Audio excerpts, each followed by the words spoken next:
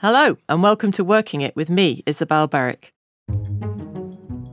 Today's episode is an ode to the often maligned middle manager. Despite their prevalence in organisations, middle managers have had a bad rap for decades. Back in 2001, the Harvard Business Review published a damning report saying the very phrase middle managers evokes mediocrity. So today we're throwing ourselves into the debate and asking, who are middle managers anyway? Here are the two current hottest takes. Number one, middle managers are nothing but blocks in the road of corporate success and innovation. Or, number two, middle managers are actually a deeply needed ally and the vital links between senior management and the needs of an increasingly demanding workforce. So, joining me to chew over this sticky debate is Andrew Hill, the FT's senior business writer and a former management editor. Andrew, hello. Hello. First, rather obvious question, but what exactly makes someone a middle manager? Well, I tend to think of it being anybody who is in between the frontline workforce and the executive level.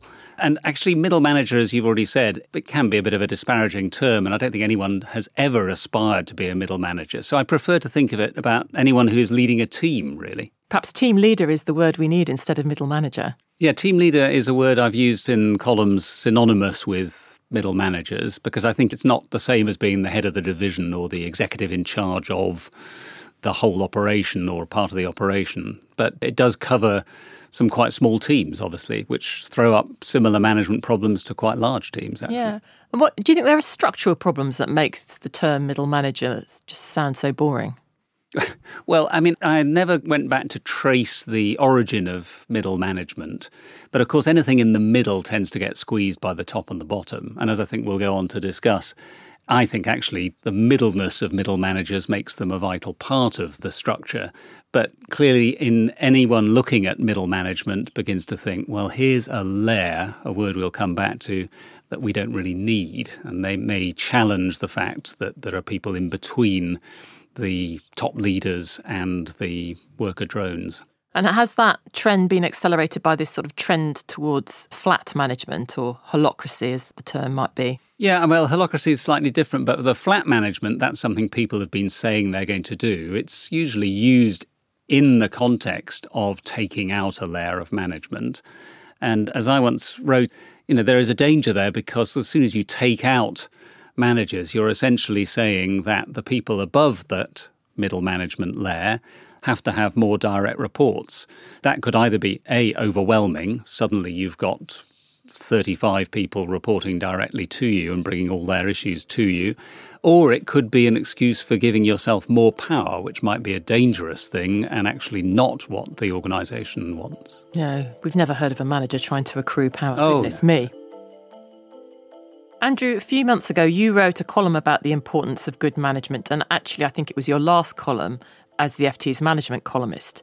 And within it, you defended the role of middle managers. So what's your take on this?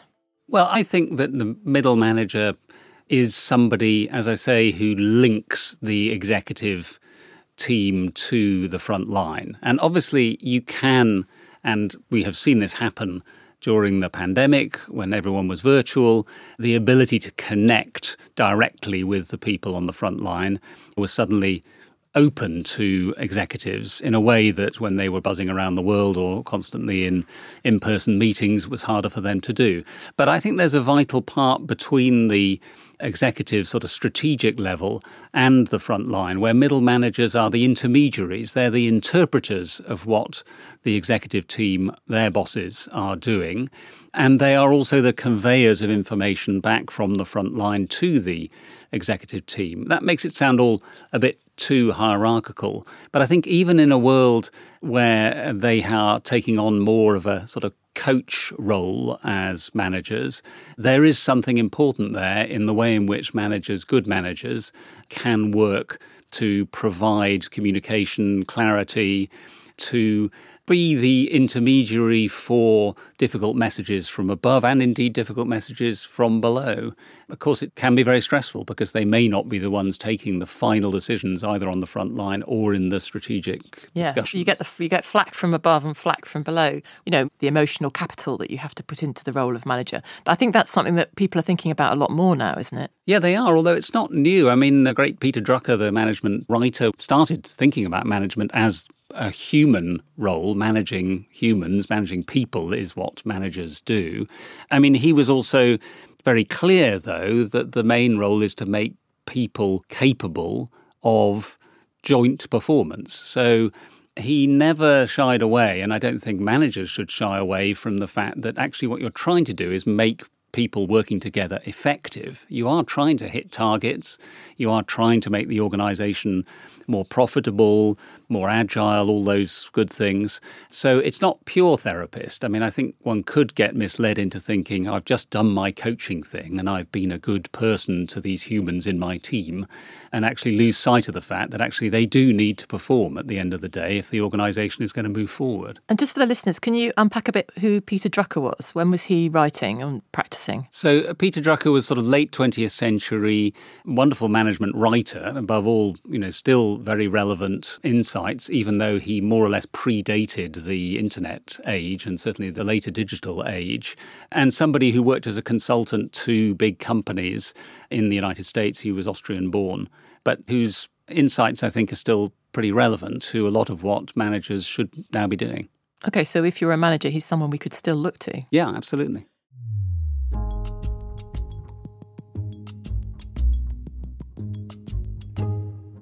So underneath your column, there are loads of comments that really got the readers interested. And one commenter said this, I just wanted to share with you and get your reaction.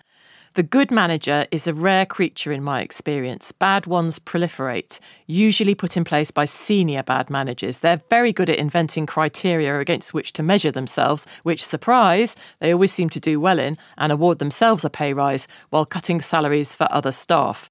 I mean, that's a pretty stark comment, but it goes to something that I think is true. Why are so many managers bad? Everyone's got terrible stories to tell.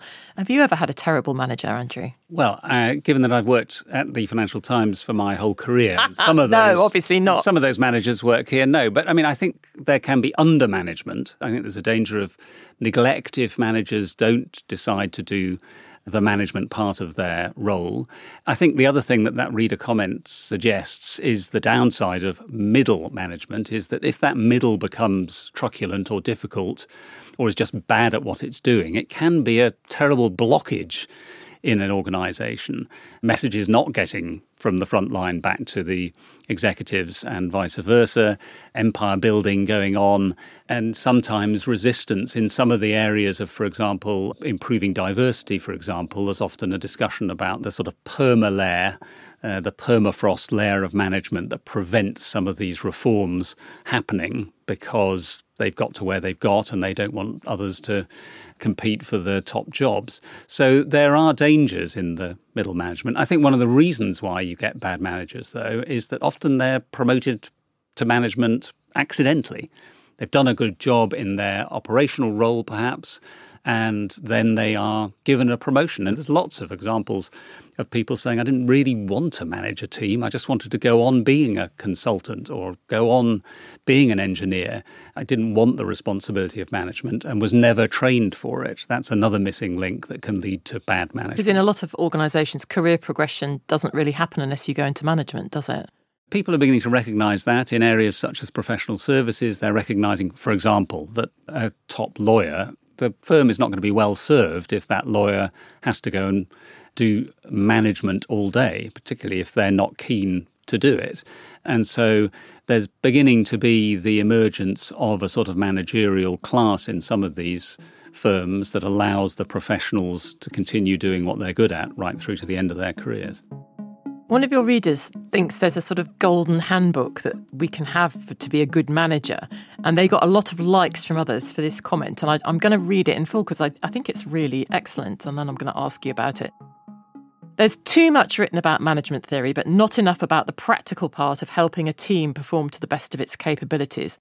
There's a short article in the Harvard Business Review called Impressive Middle Managers, and a book by Gareth Jones, sadly no longer with us, and Rob Goffey called Why Should Anyone Be Led by You? After 30 years of trying to get it right, my own advice would be, apologise if this is stating the bleeding obvious. 1, recruit good people. 2, be as clear as you can in setting out goals and be consistent in applying them. 3, let people get on with their jobs. 4, remember people have lives outside work and understand what's going on. 5, make sure your team has opportunities to innovate and collaborate. 6, have your team's back but deal quickly with any problems, even if doing so can impact on your own short-term prospects. And 7, make sure systems are in place to allow all of the above while giving you the information you need to see where things are going. So I'll put links to that article in the Harvard Business Review and that book in the show notes. And Andrew, I know you rate the work of Gareth Jones and Rob Goffey. What is it about their approach that works? And have you got anything else to add to that reader's rather insightful comment? Goffey and Jones also worked on authenticity. Authenticity can be quite often mocked because people say, well, why would you have to try to be authentic? If you act like you need to be a good manager, then they're not really being authentic. But their point was be yourself, but with skill. We don't want to have managers who simply vent their deepest prejudices. You want them to be presenting a sort of refined version of themselves in work.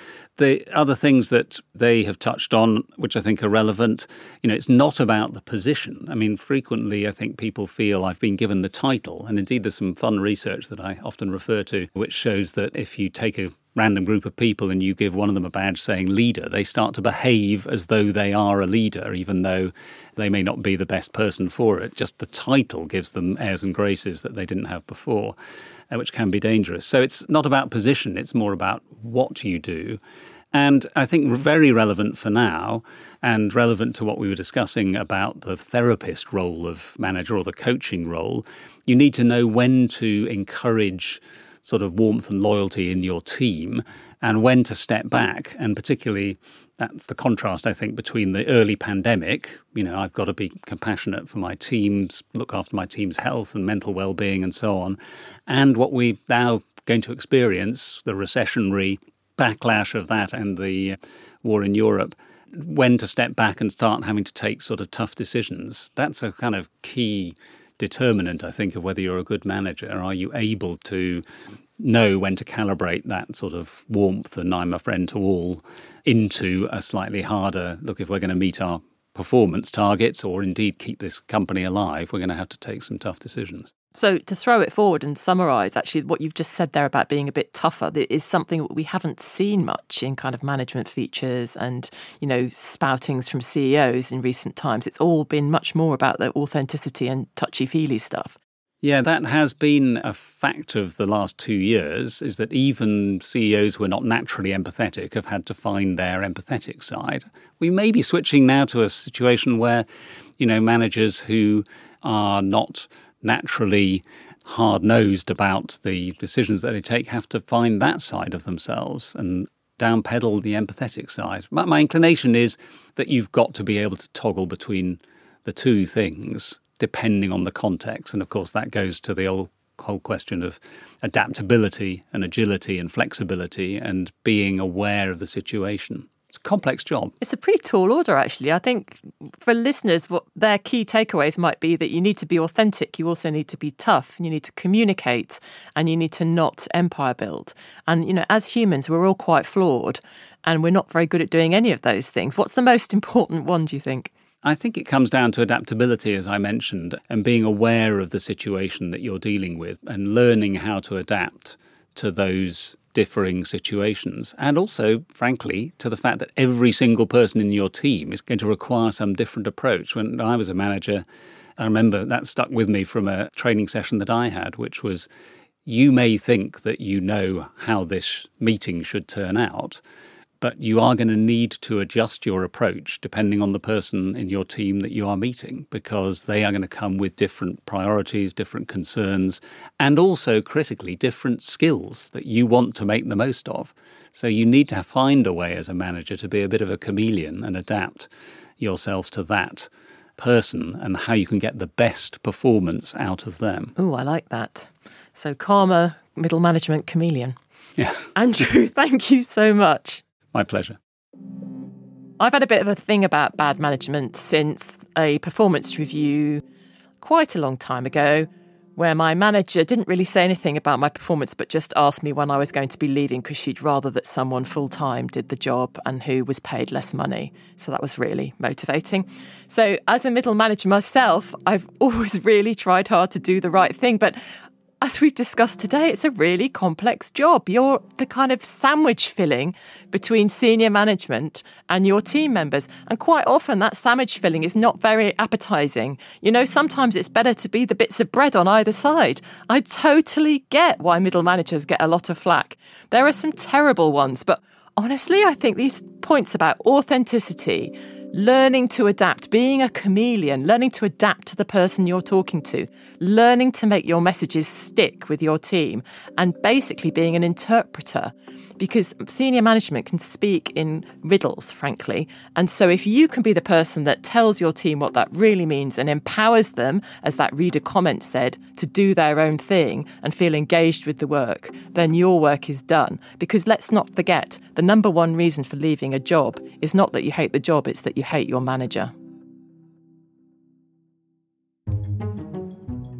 Thanks again to Andrew Hill for this episode. If you're enjoying the podcast, we'd really appreciate it if you left us a rating and review on Apple Podcasts. And please do get in touch with us. We want to hear from you. We're at workingit@ft.com or with me at Isabel Berwick on Twitter. If you're an FT subscriber, please sign up for our new Working It newsletter for some behind-the-scenes extras from the podcast and work and careers stories that you won't see anywhere else. Sign up at ft.com/newsletters. Working It is produced by Novel for the Financial Times. Thanks to the producer Anna Sinfield, executive producer Joe Wheeler, production assistants from Amalia Sortland, and mix from Chris O'Shaughnessy. From the FT, we have editorial direction from Manuela Saragossa and production support from Persis Love. Thanks for listening.